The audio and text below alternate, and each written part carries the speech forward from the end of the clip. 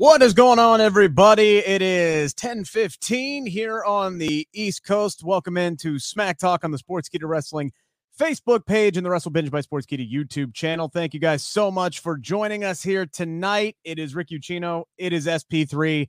And yes, I know we were usually the Three Amigos, the Three Musketeers, whatever you want to call us. Dutch is on his way. All right. We have been told by the man himself to go ahead and start the show, and he will be joining us whenever he gets his bearings, is the words that have been said after Dutch told us he took a bump tonight. I don't know what that means. I don't know what happened, but apparently he is okay, and he will be joining us shortly. His words, not mine. I don't know how long shortly is in his book, but SP3, how you doing tonight? I am doing well. I did not take a bump, so I have my bearings for now. But let's talk about this episode of Smackdown and kill some time until Dutch Mantell gets here. Tap dance. We'll read every one of your guys' comments. I believe super chats are back up and running. At least they were last week, so that's your way to guarantee to get your comment read on the air. Ozzy, I appreciate your passion, and yes, the Bengals will beat Tennessee on Sunday because the Titans stink. Guys, you have to understand. You have to understand that your super chat donations are so important because me and Rick need to negotiate getting raises, and Dutch Mantell already gets paid. He gets his annual raise. He gets his money, and he's here. There he is. He's here. He's ready to rock and roll. What, did you fall down the stairs? What happened? Stop it. You okay? Yeah. You doing good? We're live. Hell no, I'm not good. Took a big bump and wasn't even on camera. Hell, it's our own house. I can't even sue anybody. I was gonna say, not even getting paid. You haven't taken a bump for free since 1975. No, I haven't. That was. Hell, I don't even know how to get on here now. You're on. You're here. You're here, pal. You're here. We're live, good. pal. We're live. We're on the air pal. now. Uh-oh.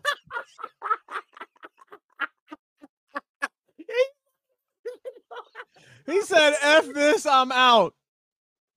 Yo, he was like, I don't even know how to get in here. You're in. You were in. I think Dutch hit his head, everybody. I think Dutch has hit his head. Hopefully he'll pop back in. I hope he's okay.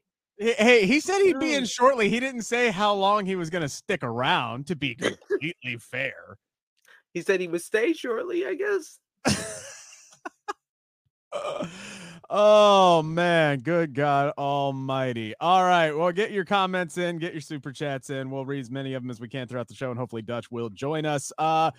Well, we finally know John Cena is going to have a partner, and thankfully, SP3, it is the partner he was supposed to have last week. A lot of tonight's show was centered around Jimmy Uso and Solo Sikoa, Paul Heyman, John Cena, and then LA Knight. Yeah. At the end of the show, thank God LA Knight showed up, because I was really hoping they weren't going to drag this out for another week. There were rumblings that WWE was hopeful, SP3, that he would be able to be on the show this week after he tested positive for COVID-19 last week.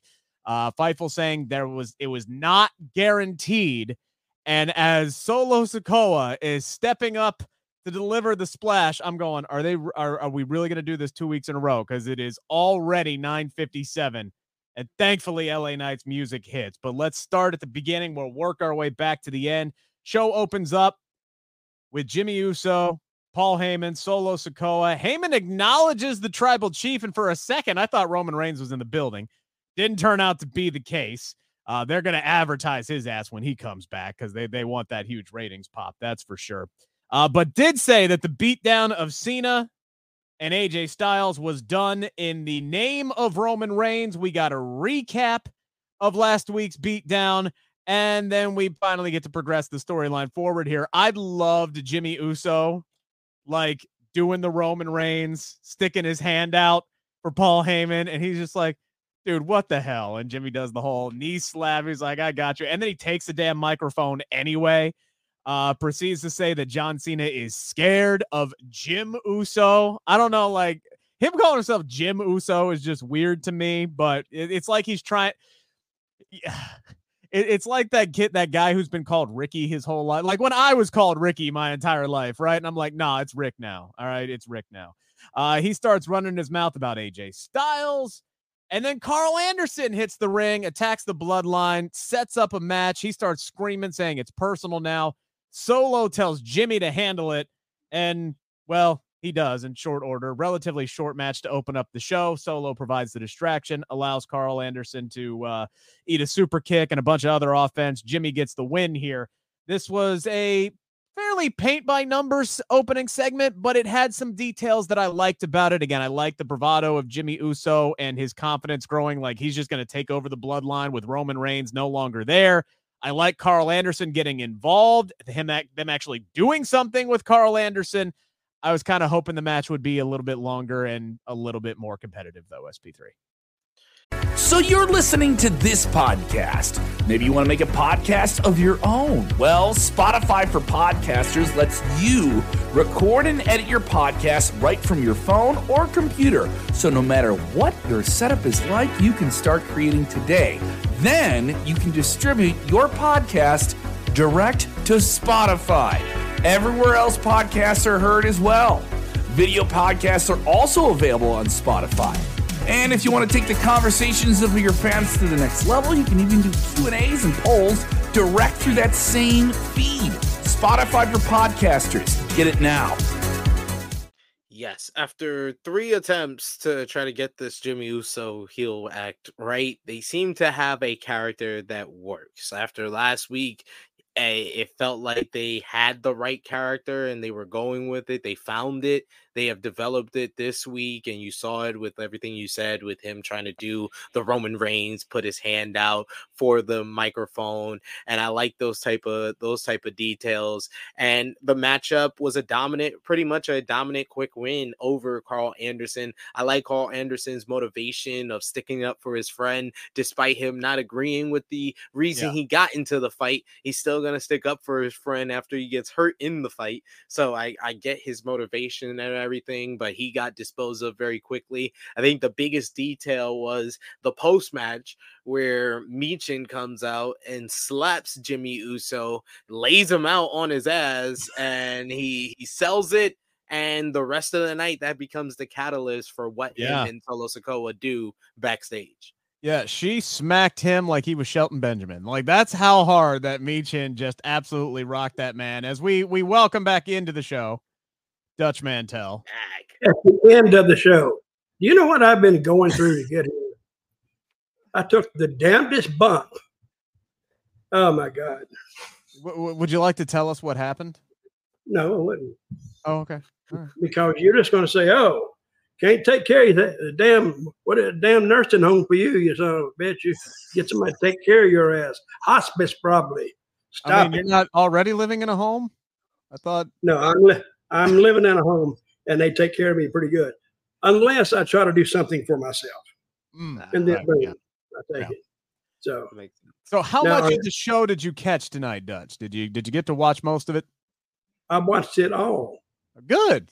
Listen, I do my job. Yeah, that's what I do. I watch the whole You were just show. running over to your computer. This is what I do. I don't watch it all like straight through in real time. I'll go ahead and then I'll catch up. Because a lot of it's just I catch the interviews, and then if I see something that needs my attention, I'll stop and back it up, and I'll do it. So it doesn't take me 2 hours to watch the show. But I watched it all tonight. I thought it was a good show tonight. Yeah, and we were just talking about the opening segment and the act of Jimmy Uso, who is just laying it on thick with the bravado and kind of trying to step into the Roman Reigns shoes. SP3 and I both like the fact that he stepped up while Paul Heyman was talking and held his hand out for the microphone and was doing the whole Roman Reigns impersonation and really kind of just trying to take over while, again, daddy's gone, like take over for, and give the babysitter hell was the analogy that I brought up last week. And it's taken him a while, but it feels like they're starting to find some rhythm with this Jimmy Uso heel character. What did you think about the opening segment all the way through the match with Carl Anderson? Oh, I liked the first segment. I think Paul Heyman burned it. He said some things, he knocked the people, which is the best way to get heat. Don't knock your opponent, knock the people, knock the fans, because they're going to come back on you. And they did. And then Carl Anderson ran his butt in there, and there was no doubt over whose ass was going to get kicked. But it was a good match, and the whole show I thought was good. Yeah, and the catalyst for what we would see the rest of the night was Michin showing up, the last member of the OC who hasn't gotten her ass kicked, and that's because there's no female member of the bloodline. She lays out Jimmy Uso with the hardest slap that I've seen anybody get hit with in the last several months in WWE. She really just hammered it. Let me ask you a question. Yes. She slapped the dog shit out of him. Now, do you think next week she will get a return slap from somebody, a guy? Solo looked like he wanted to spike her, right? Like he looked like he wanted to deliver the Samoan spike, but I'm trying to think. We don't see a whole lot of that. Like, unless it's Nia Jax in the Royal Rumble or like Randy Orton, like trying to get heat by giving somebody's valet an arcade. We don't see a whole lot of that. Men attacking women unprovoked. So even though there was a provocation this week, I doubt we see it. Now, if Trinity was around and was a part of the bloodline, like we all like were begging for her to be, that would be, done, sealed. Yeah, she would have got. She'll get got next week. But what about Nia Jax jacking her up? I mean, yeah. No, she don't have to join them. They could just pay her to do it. Yeah, no, you're not wrong. She just wants to take out the entire roster as it is anyway. So why not that would be a great little caveat to that. Why not? That would be good. I liked it. I'm on board with that. But after Michin slaps the shit out of Jimmy tonight, we get a backstage promo with Santos Escobar, which was pretty good. Tells Rey Mysterio that he's in a fight for his life. But then we get Jimmy walking backstage with the bloodline in tow, and he just starts pushing around backstage workers and, the guys with headsets, and he's shoving them around, and Solo's looking at him all funny, and Paul Heyman is just like, shit, call Roman Reigns. And then we just see this throughout the entirety of the night, and actually Solo like joining in. Like Solo was like, at first, I'm going to go back to the babysitting analogy here, SP3. At first, Solo was trying to be the good kid. Babysitting, doesn't he? Solo's trying to be the good kid, right? Like, I'm going to follow the rules. I'm going to listen to what, the babysitter has to say. And then by the end of the night, he's like, screw it. What Big Brother's doing is fun. I'm going to join in. And you had both of these dudes just taking it. Shantae, the Adonis catching strays tonight. Like, they just laid everybody out. Like, anybody. I love the fact, though, that they screamed at Shantae, like, you ain't going to be John Cena's partner, like he was ever an option, SP3. Mm-hmm. Yeah, I enjoyed that, but I know Dutch Mantell enjoyed it more because it was Hit Row getting beat up. How did you like that, Dutch? Hell, I was worried about myself getting beat up with that chair. Me and that chair had a hell of a damn match. And I swear to God, the chair down there beat me. So I finally got up, and I think I deserve a raise for fighting through the pain. You take a bump, when you miss the whole, the chair, boom, it's not a good feeling. Mm. Am I bitching and moaning? Well, kind of. Yeah. But not that much. So I did what the show entitled me to do or wanted me to do, and I got here. So when I get my raise, I'll mention you guys. Kevin in the chat saying Tamina Snuka would be a great option as well due to the Polynesian family lineage and the dynasties. I like them hiring. I do like the idea of hiring Nia Jax as just a hired gun, though. like kind of like what the Miz did with Bronson Reed. I do like that. Though. But go Well, ahead. who still remembers Snuka, really? That would be bad. That would be bad. I mean, really. she has not been on TV in a hot minute. No, she has not. I can't remember the last time she was on TV. Royal Rumble? Was she even in the Royal Rumble? I don't remember. I don't think she's been on TV this year, has she? I don't think she's been on TV in 2 years. It's been a hot minute. It's been a while. I has. couldn't tell you what brand she's on. I don't think she's on a brand. I think she's a free agent, to be honest with you. So while Jimmy and Solo are doing their whole bit tonight, Dutch, it was all about the countdown to John Cena's arrival. All right. Whether the travel issues were kayfabe or not. These guys, this is what's always bothered me about wrestling. They can never be on time. They're always late and nobody finds them. Nobody says anything. And all of a sudden, when they show up, the camera is right there. I've never really come to grips with that. I guess they're waiting right in the entranceway for that car to pull up. Yeah. So, he also got from the airport to the arena really fast. Like, I don't know if the Sacramento airport is only 15 minutes away from the arena, but I felt like his flight landed and then he got there pretty damn quick. John Cena flies private. It's about 45 minutes away. You still got to get the rental car. That could take 2 hours. He had it ready. I'm sure that he called ahead and told somebody, I'm going to be late. Have the car there. If he flies private, why the hell was his flight delayed? He's already late enough. So you just get somebody to bring in the car, kick the guy out, and he goes on. Yeah, he had Tej and Tyrese and them. They was all there. They handed him the keys to the car. He grabbed it, and he got in the car. I was going to say, he pulled a full Fast X when he drove his ass into the arena tonight, just driving like a complete a-hole with no respect for Hertz's property. But regardless, he shows up. We get to our main event segment tonight where he comes down all pissed off to the ring, tells the crowd he's got to be serious tonight, Dutch. He's got to be serious tonight. Says he's going to honor the contract for Fastlane even if he can't find a partner. Bloodline comes down. They whoop his ass. They're about ready to drive him through the announcer's table. And then, thank God, we get L.A. Knight. He comes down, makes her out the ring. Only a week late, but he hits the ring. Thank God he was able to do the show tonight because it was not a guarantee after he contracted COVID last Friday, tested positive. He was here tonight. Crowd lost their damn minds. He signs the contract. He hands it over to Cena. And thankfully, Dutch, at Fastlane, we're getting a tag team match instead of a handicap match. It'll be good. And this is the push that L.A. Knight, it puts him in the main event picture. And that's what he's been waiting on to happen. So he's there now, and let's see what they do with it. I think he's made a hell of an impression on WWE creative. So I mean, I hope he does well. I mean, SP3 in a year's time, this man has gone from violating Adam Pearce's personal space to now sharing the main event segment with John Cena, and now he's going to tag against the Bloodline with John Cena as his partner at a pay-per-view. That is a hell of a turnaround in a year's time. Yes, it is.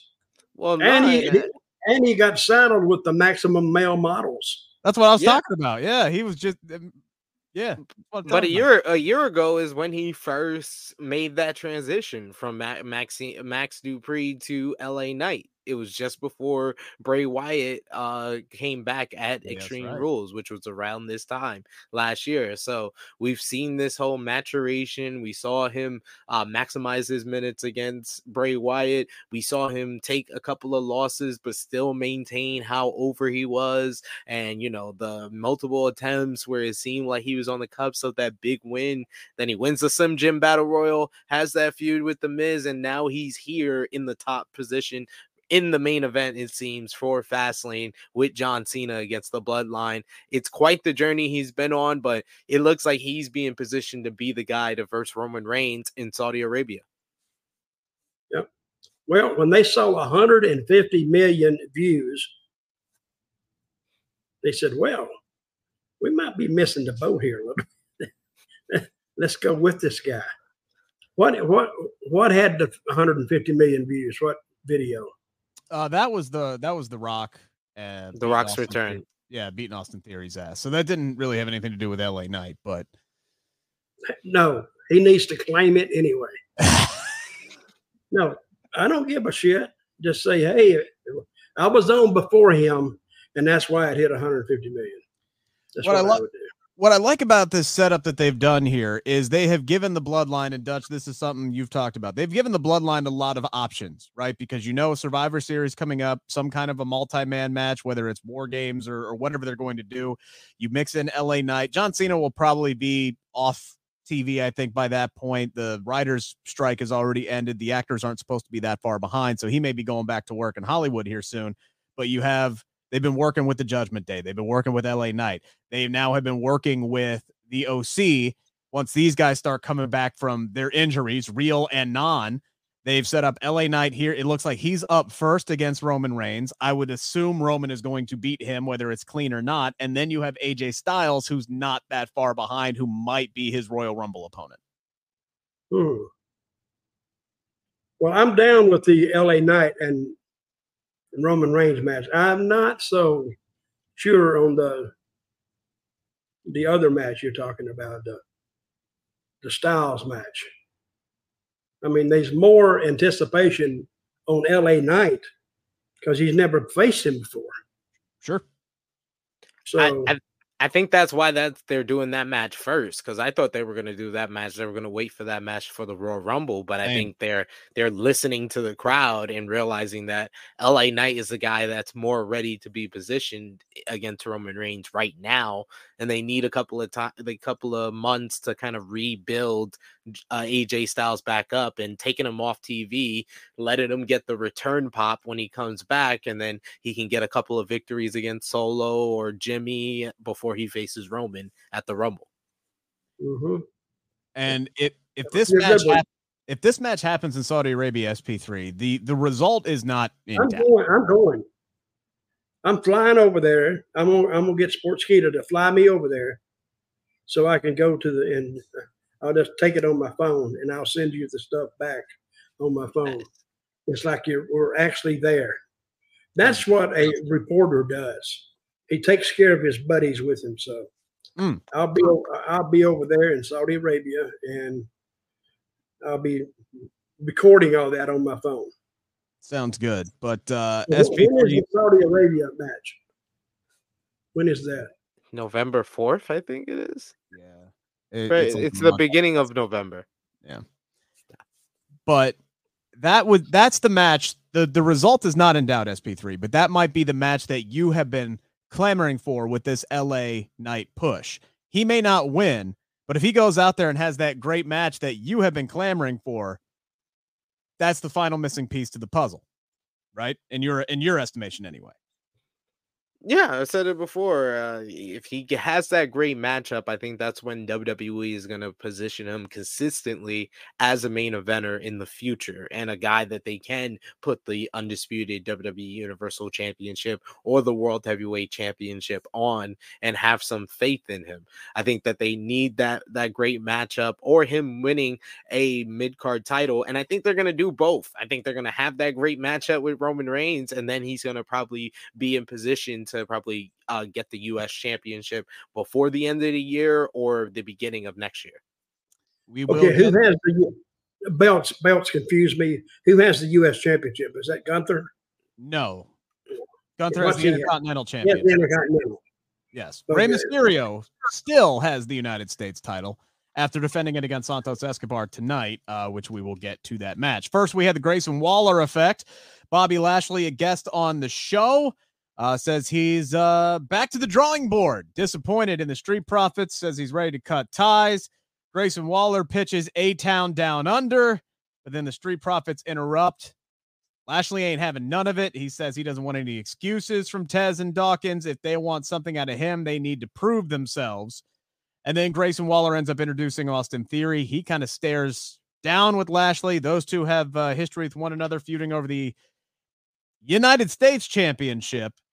And then later on, we would see the Street Profits as they beat the holy hell out of LWO after that United States Championship matchup, much to the adulation of Bobby Lashley. What did you think of the latest saga in Lashley Street Profits. Looked like they were going to break up. Now they're not breaking up. They all seem to be on the same page at this point. SP3, have they learned their lesson? It looks like they have. It looks like they're going to be more aggressive and yeah, we'll teach them some bitches, huh? It looks like they're gonna be some heels. They're gonna be some heels after what we saw tonight. I like what Lashley had to say.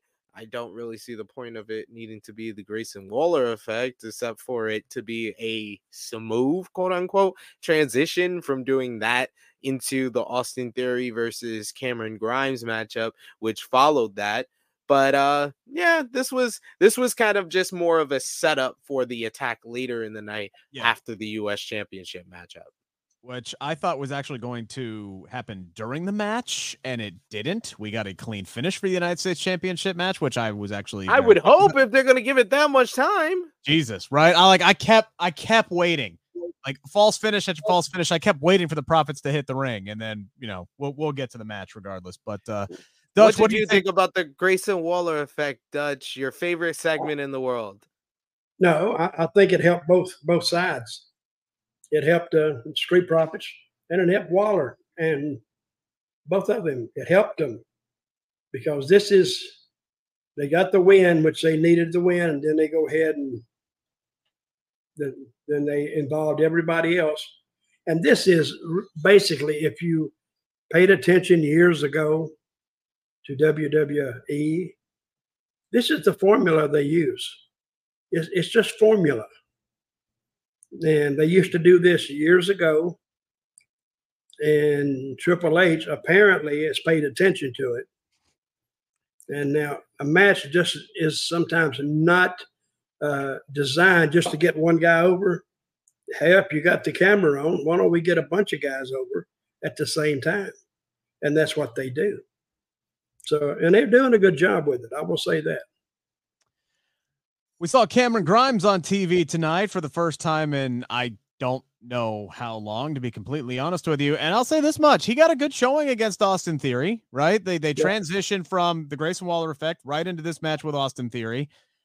He had the upper hand. He was kicking his ass. And then, unfortunately, as it tends to affect 2.5 wrestlers per average on every show, dumb babyface syndrome strikes again. Cameron Grimes is distracted by Grayson Waller.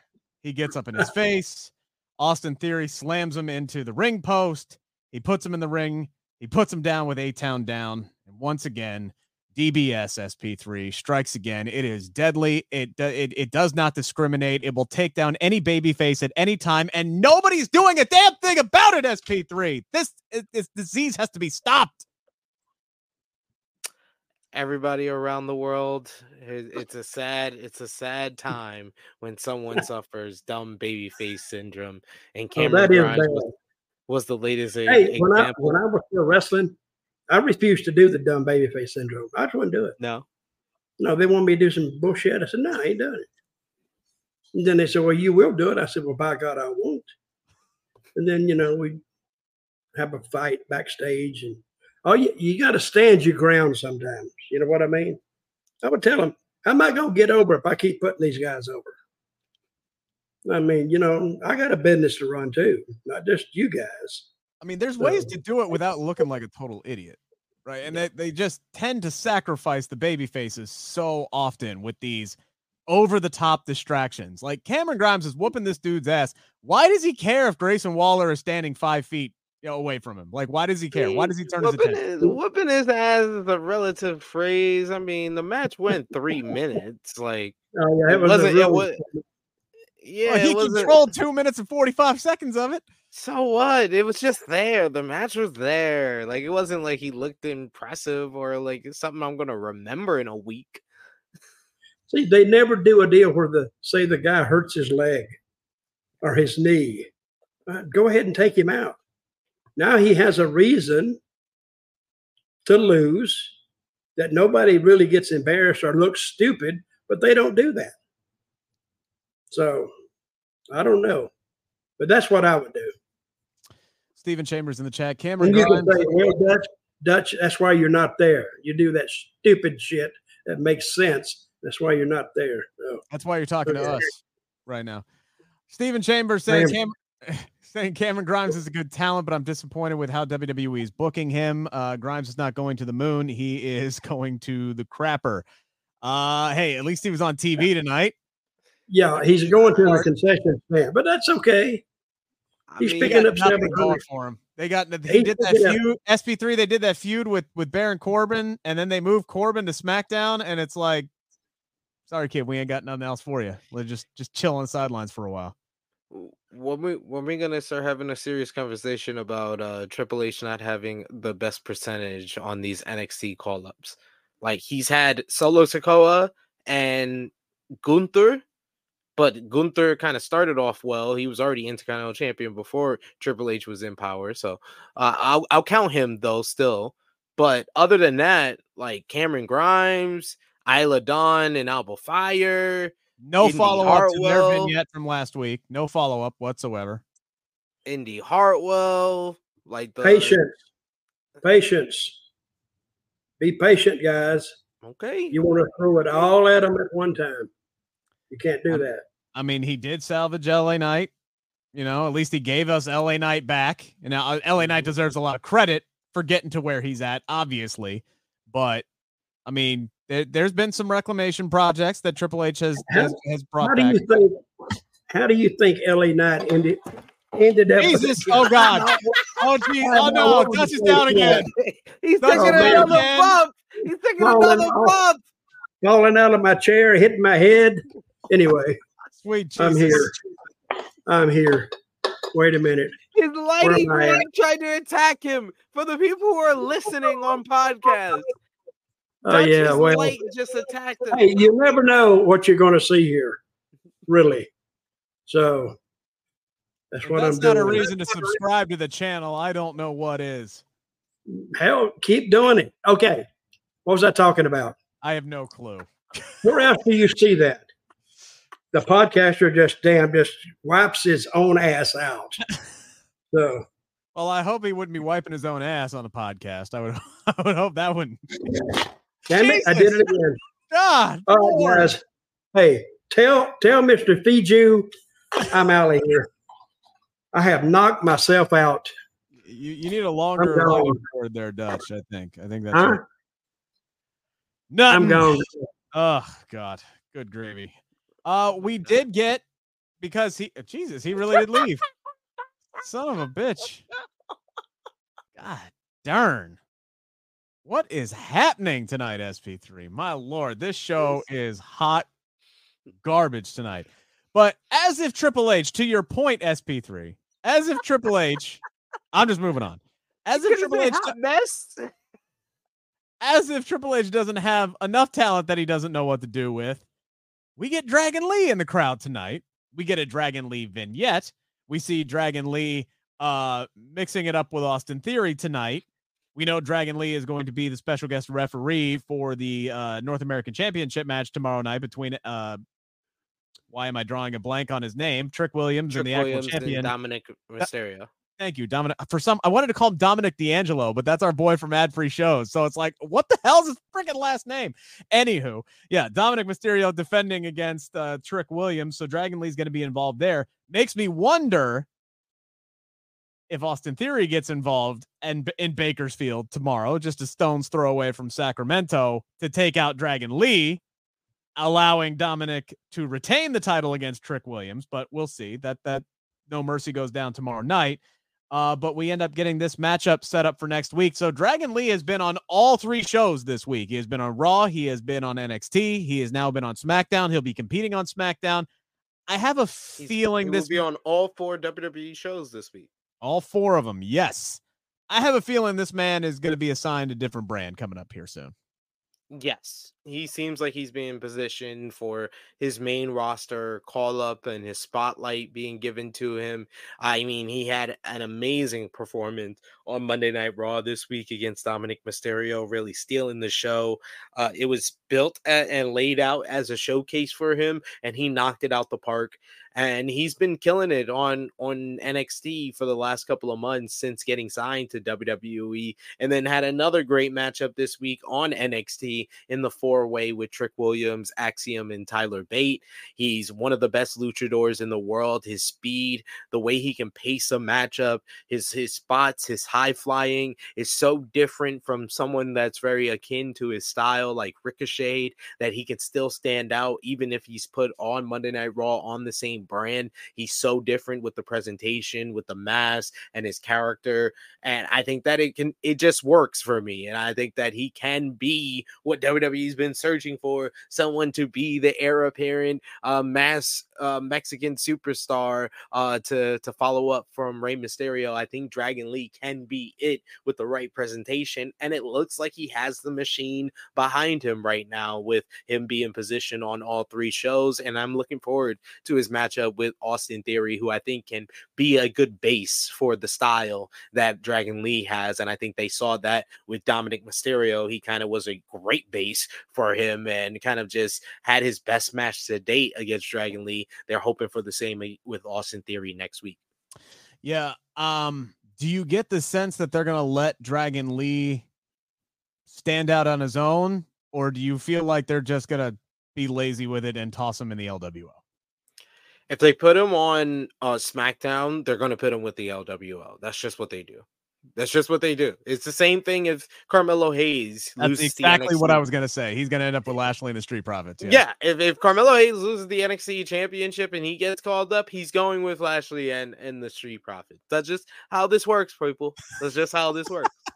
And they're better. They're better off that way. That's why I say with the whole, like on Monday Night Raw, with the whole JD McDonough trying to improve himself to the Judgment Day. I'm like, all right, get it over with. Let's just have him join the Judgment Day, because he's gonna be better off. He's better off with the Judgment Day than without the Judgment Day, and y'all don't know what to do with him. Yeah, he's better off in one of these groups, so at least you have something for him. That's what New Japan booking has taught us for the last 2 decades. New Japan has built their whole promotion around people being in factions, and people turning on the faction, and people turning on their longtime friends and joining a new faction, and all that faction stuff. And WWE has been embracing that in the Triple H era, and people are going to be better off being in one of these factions. Yeah, and look, you get the rub, right? You're teaming with Rey Mysterio, you're teaming with, Bobby Lashley or the Street Profits, people who already have credibility with the main roster audience.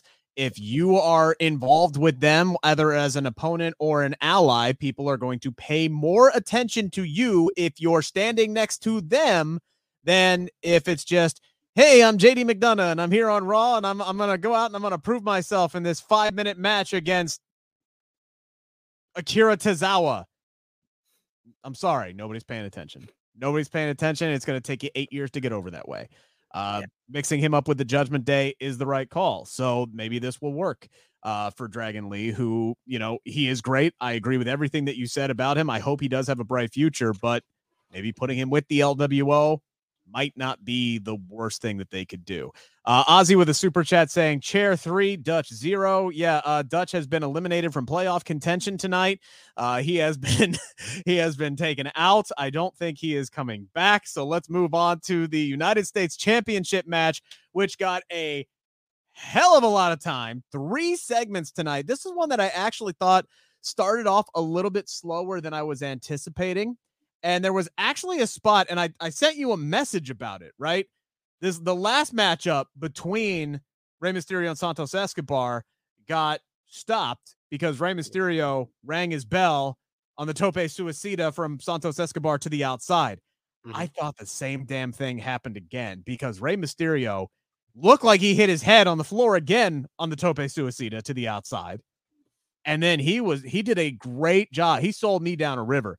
He did a great job of acting woozy and, was very slow in the ring while Santos Escobar continued to work on the back of Rey Mysterio. There was a great spot where he did that modified torture rack backbreaker, and you could just see the look on his face like, I don't want to do it, but I got to do it because I want the United States Championship. It was the perfect storytelling in that moment. But the second that Rey Mysterio then popped up and did this flip, just arm drag, and all of a sudden was starting to run around the ropes and do the sunset flip, I sent you that message. I'm like, nah, he's good. He's fine. He sold my ass down a river. This was a really great finish, a lot of falsies. And then thank God, SP3, they got a clean finish out of this. Rey Mysterio countering the driver into the cradle. He gets the 1, 2, 3. Did they make the right call by keeping the United States title on Rey Mysterio, though? I think so. I think it was the right call for now. I think that this is a developing story. I think this is just chapter 1. I think that Santos Escobar, the longer this title reign goes for Rey Mysterio, the jealousy will build. We didn't see them embrace and shake hands with a show of respect after the match, and I think that WWE did that on purpose because this is going to be an open-ended type of thing, and maybe Santos is once again going to ask for another shot down the line, and then if he loses again, he'll show even more frustration. So I think that this is going to be something that they further develop over time, and this is what I wanted. This is definitely what I wanted. I did not want them to do the turn now, so I'm happy that they're going to slow burn this.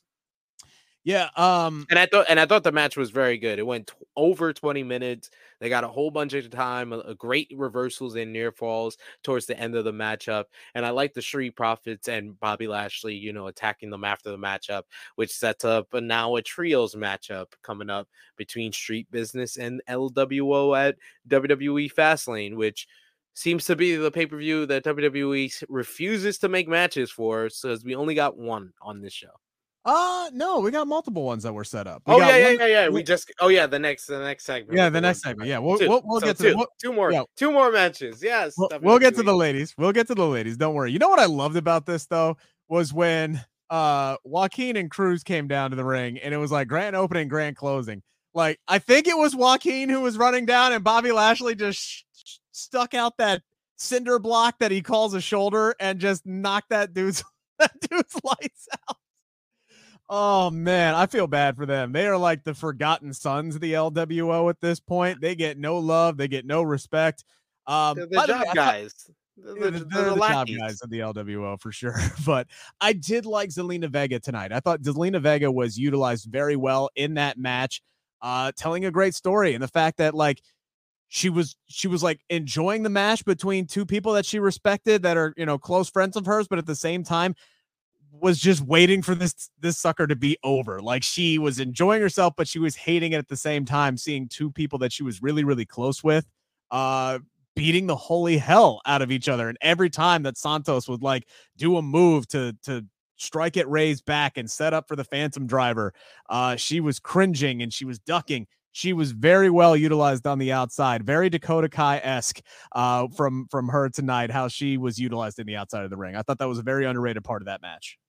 Yeah, she added a lot to the matchup, and it added to the story of the match of these two guys being close personal friends, being a part of the same stable together. And she has that connection with, Zelina and Santos. He brought her back to WWE, and Rey Mysterio being kind of a hero or inspiration of hers. You felt that through her emotions and her facial expressions throughout the matchup. So I like the way they used her in that way, and the camera kept focusing on her throughout the matchup. And also worth mentioning, they did the whole split screen where we saw Jimmy and Solo basically running rampant, causing chaos backstage while this match was going on. Yeah, I like that. That was a nice touch as well. Who do we think is going to be the third member of the LWO in this trios match? Is it going to be Cruz? Is it going to be Joaquin? Or could it just be Dragon Lee? Like, could Dragon Lee be added as the third man? Because I don't know which of the jobber boys that they decide to choose to throw. They're like, hey guys, we got a new member of the LWO coming in here. It's Dragon Lee. Yes, he beat Austin Theory tonight. Why don't you guys take a back seat? Lashley, gave you guys a concussion last week. Let's just go. We'll put Dragon Lee in there. They're not cleared. They're not cleared after the meeting last week. I feel like it's going to end up being Dragon Lee. That's going to be the third guy. Commentary tonight, SP3. hyping up the signing of Jade Cargill this week. And I think this was very significant in the fact that they called her Jade Cargill on commentary. They hyped her up. They hyped up the video package, and she is now known as Jade Cargill in canon in WWE, which I think is 100% the right move, is to let her go with the name like Cody Rhodes when he came back, right? Go with the name that made her famous. Don't try to reinvent the wheel with her on this one. Just evolve and sharpen the foundation that is already there. Don't start from scratch and give her some other name. I thought this was significant tonight, the way that they set up Jade Cargill and her arrival in WWE. Yeah, all WWE has to do is make it bigger. That's what WWE people come to WWE for, is the big stage, the huge platform, the pageantry, the pomp and circumstance. That's what WWE is known for, and that's what they're gonna offer to Jade Cargill. Jade Cargill is pretty much a complete act when it comes to presentation, when it comes to her look, when it comes to her character, when it comes to her talking. The wrestling can always get better. I think that's why she should start off the first few months on NXT, but it seems like she's going to be positioned on the main roster immediately by the way they've presented her this week with the official signing and the way commentary talked about her, and the fact that I don't remember commentary talking about her like this on NXT. They made sure they did it on Fox, the most watched WWE show of the week. So I think there's a purpose behind that, and that she's going to start off on the main roster, and that says a lot for what AEW did with Jade Cargill in presenting her as a star, where she's immediately able to come to WWE and go to the main roster with only 2 or 3 years experience in wrestling. Yeah, never forget, by the way, that WWE could have signed Jade Cargill and did not. And AEW did.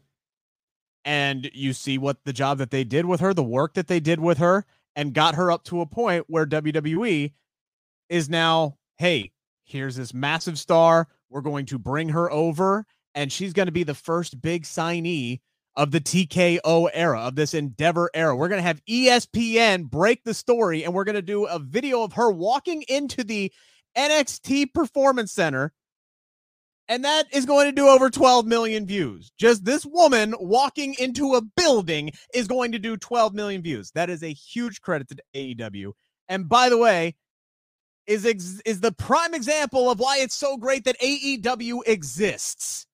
Because without AEW existing, WWE does not have the star in Jade Cargill that they have now.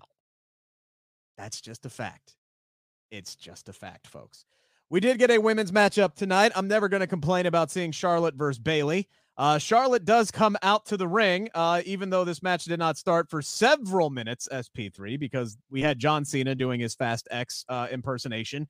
And then we got the latest Elton Strong video. This one, again, hilarious. These two working together, just the exercises that he's trying to do with the shoulder, with the eye poke and the chair swing, and just trying to reach out to make the tag, and he keeps falling out of the wheelchair even though it's a shoulder injury that he's got. All of this was great, but I couldn't help but just early on in this SP3, there was a little advertisement in the corner for the hashtag Elton Strong t-shirt that is now being sold on WWEshop.com. I could feel your eye roll from Cincinnati. And when they flashed off of the video and you see the Brawling Brute standing there with just this disgusted look on their face, that's how I felt you looked while you were watching this Roddy Strong ripoff routine that's been going on.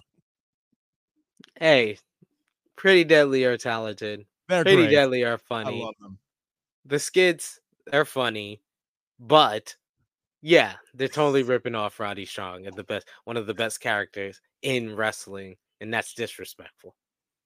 Benjamin asking, which brand is she going to, referring to Jade Cargill? I still think there's a chance she goes to NXT first, just by the way that Cole mentioned on commentary that she's going to work. She's here to put in the work and build her way up, which means she could start on the quote-unquote developmental brand, even though it's obvious they are back to trying to build it as a third viable brand of WWE. Otherwise, Becky Lynch isn't your women's champion and Dominic Mysterio isn't your North American champion, and you're getting so many different main roster people on there. There's benefits to having main roster people show up, but 6 matches for your No Mercy card with 5 of them having main roster participants in them.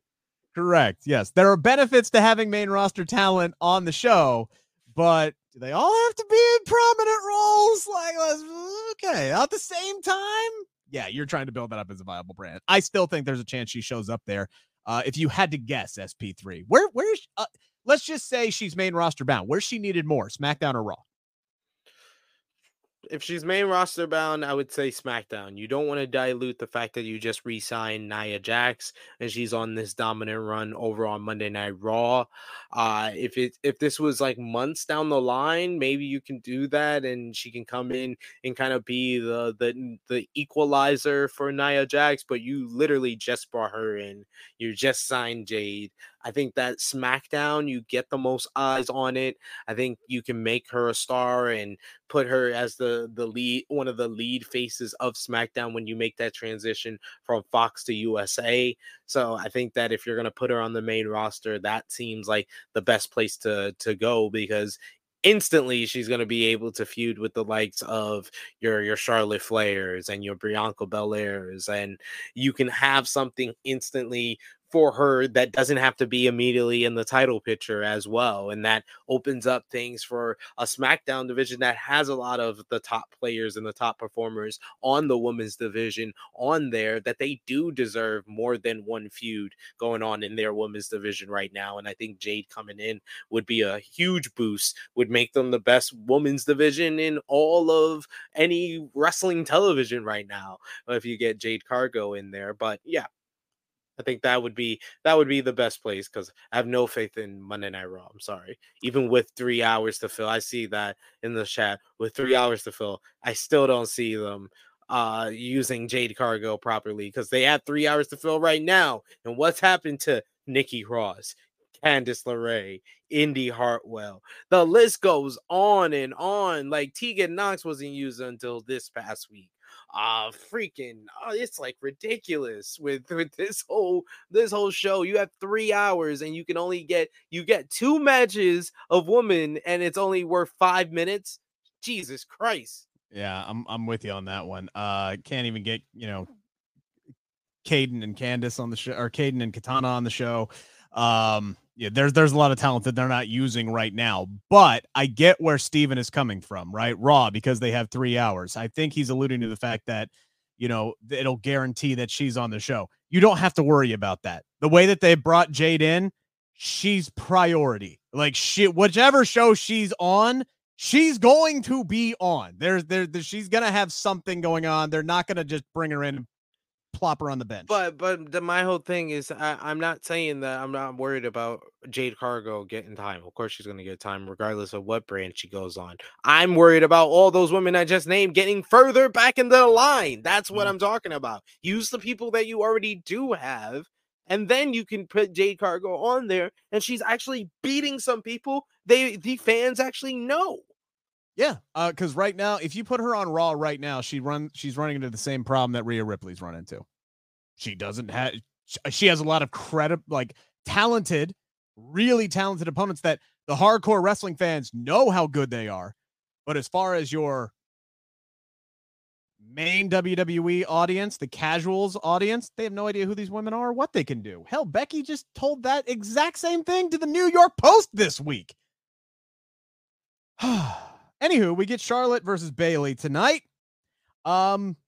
Charlotte takes the microphone to start this matchup and asks what happened to Bayley, basically calling her a stepping stone. Not basically, she verbatim called her a stepping stone, and then called her shot, saying she's going to challenge Io for the WWE Women's Championship at Fastlane after she beats Bayley.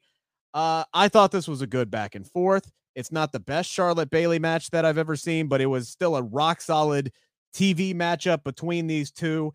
And I did love the finish. Like, Bayley looked like she was cooking, and then Charlotte hits her with a vicious ass spear out of nowhere, gets the 1-2-3 win. Bayley gets up on the microphone, says, "No, I'm done with this shit. We're going to end you." Asuka's music hits, which is kind of a weird dynamic because is Asuka a babyface? Is she a heel? I don't even know at this point, but she comes down. She chases Damage Control away from the ring as they were surrounding to attack Charlotte. She gets on the microphone and cuts a promo in Japanese. And then Bayley was like, what do you want? Is that what you want? You want Io and Charlotte in a triple threat match at Fastlane? You got it. And Io looks over her and goes, that's not what she said. That's not what she said at all, which was like the perfect response to that. Deadpan. It was perfect deadpan. Not what she said at all. We're back to dissension among the ranks in Damage Control here. But what did you make out of everything that happened tonight with Bayley and Charlotte and what Charlotte said to Bayley? Do you think that got into Bayley's head, which is why she put Io into this matchup? Well, it looks like they're going with the whole story that Bayley is jealous of Io and that she feels like the spotlight should be on her and it's on Io right now and she doesn't like it, and what Charlotte said got into her head and it led to this whole situation where Io Sky now has to defend her WWE Women's Championship in a triple threat match next Saturday against Asuka and Charlotte Flair. I think that should be a very good matchup. As we've seen, Io Sky and Asuka have great chemistry together with the great matchup that they had last week. Charlotte and Asuka usually have good matchups together. I think they will have better chemistry with Io than they did Bianca Belair at SummerSlam, and I think the crowds have been hotter on TV than that SummerSlam crowd. That's for damn sure. So yeah, I think this all adds up to and I think Indianapolis will be a hot crowd because it's a smaller pay-per-view show and they're going to probably be heated up because Indianapolis hasn't got a pay-per-view in I don't know how long. So I think they're going to be hot for that matchup. So it should be one of the best matchups on that card. And I like this matchup with Charlotte and Bayley. I thought it was solid work. It wasn't anything mind-blowing, and like you said, wasn't the best Bayley and Charlotte matchup, but it was serviceable for what it needed to do. It got Charlotte a win, got her more credibility for her shot at the WWE Women's Championship, and Asuka already has the built-in reason that Bayley got involved last week, so that's how she gets this opportunity. And as far as the dissension and Damage Control, I don't like it because honestly, I'd rather them just be friends. I'm at that point. Yeah. No, look, I don't buy this storyline because of what we saw at SummerSlam. Bayley was the lead blocker for Io Sky. She hauled her ass 100 yards down the middle of Ford Field like she was busting Jahmyr Gibbs free for a Detroit Lions touchdown against the Green Bay Packers. She took out the entire field and set up Io for that win. I talked to them in the post-media scrum afterwards directly about what that moment meant for them as Damage Control a full year after that they had debuted, that they're there at SummerSlam again celebrating Io's title win, and they've just brought Dakota back, and she's, even though she's hurt, she's still a part of Damage Control, and she adds so much with her reactions and everything. Like, I don't buy that Bayley is all of a sudden now jealous of Io Sky. Bayley has always been, off screen anyway, selfless, and she put together this group because she wanted to lift up Io and Dakota, and that's what she has always tried to portray on screen, even though there was a time where she was going after the championship with Bianca and everything early on in Damage Control's days. But in the last few months, it's been all about elevating the other two, and I'm hoping that this is just a you can do this kind of a thing. Like, don't be afraid of Charlotte and don't be afraid of Asuka because you're better than them. And I hope that's what this is setting up to be. And as far as this match is concerned, I hope what we get out of this is what we didn't get when it was Charlotte and Io and Rhea Ripley for the NXT Women's Championship at In Your House. I hope we get Io pinning Charlotte Flair to retain the WWE Women's Championship at Fastlane. I hope that's what we get. No, because that's the matchup that you do afterward. You have to think long term. And I like the fact that WWE is now thinking that, where logically speaking, it should be Asuka that takes this loss because Io and Charlotte is the matchup you haven't done. That's the program to do after Fastlane. That's the program to do if you want to get a WWE Women's Championship matchup at Saudi Arabia at Crown Jewel. That's the most likely one to do. So you don't want to see Charlotte Flair lose another matchup until that match. I just feel like Asuka has taken so many L's at this point. That's what she's here for, folks. I'm sorry to tell you that. They used her to end Bianca Belair's title reign. She got that. That was the big win that she had been looking for a while, and especially since she came back, with this whole new look, she needed a win that built her some credibility. But that was it. It's not going to be a series of wins. She had that when she first came up. They're done with that.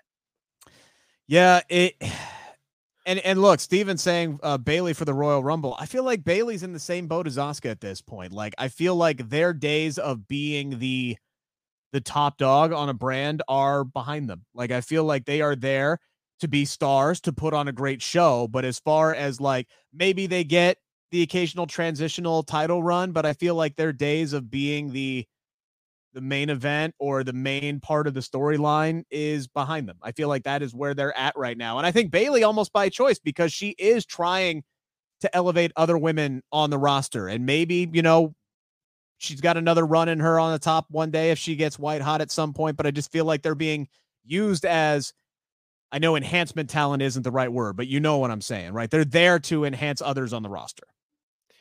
Yeah, I think if you're going to keep the title on Io Sky, especially going into WrestleMania season, though, I think Bayley versus Io Sky is probably the best matchup that makes sense storyline wise with the story that they're telling right now, where you can slow burn it and build it up until then. But I'll be honest, I don't see her surviving a Charlotte Flair program with the WWE Women's Championship.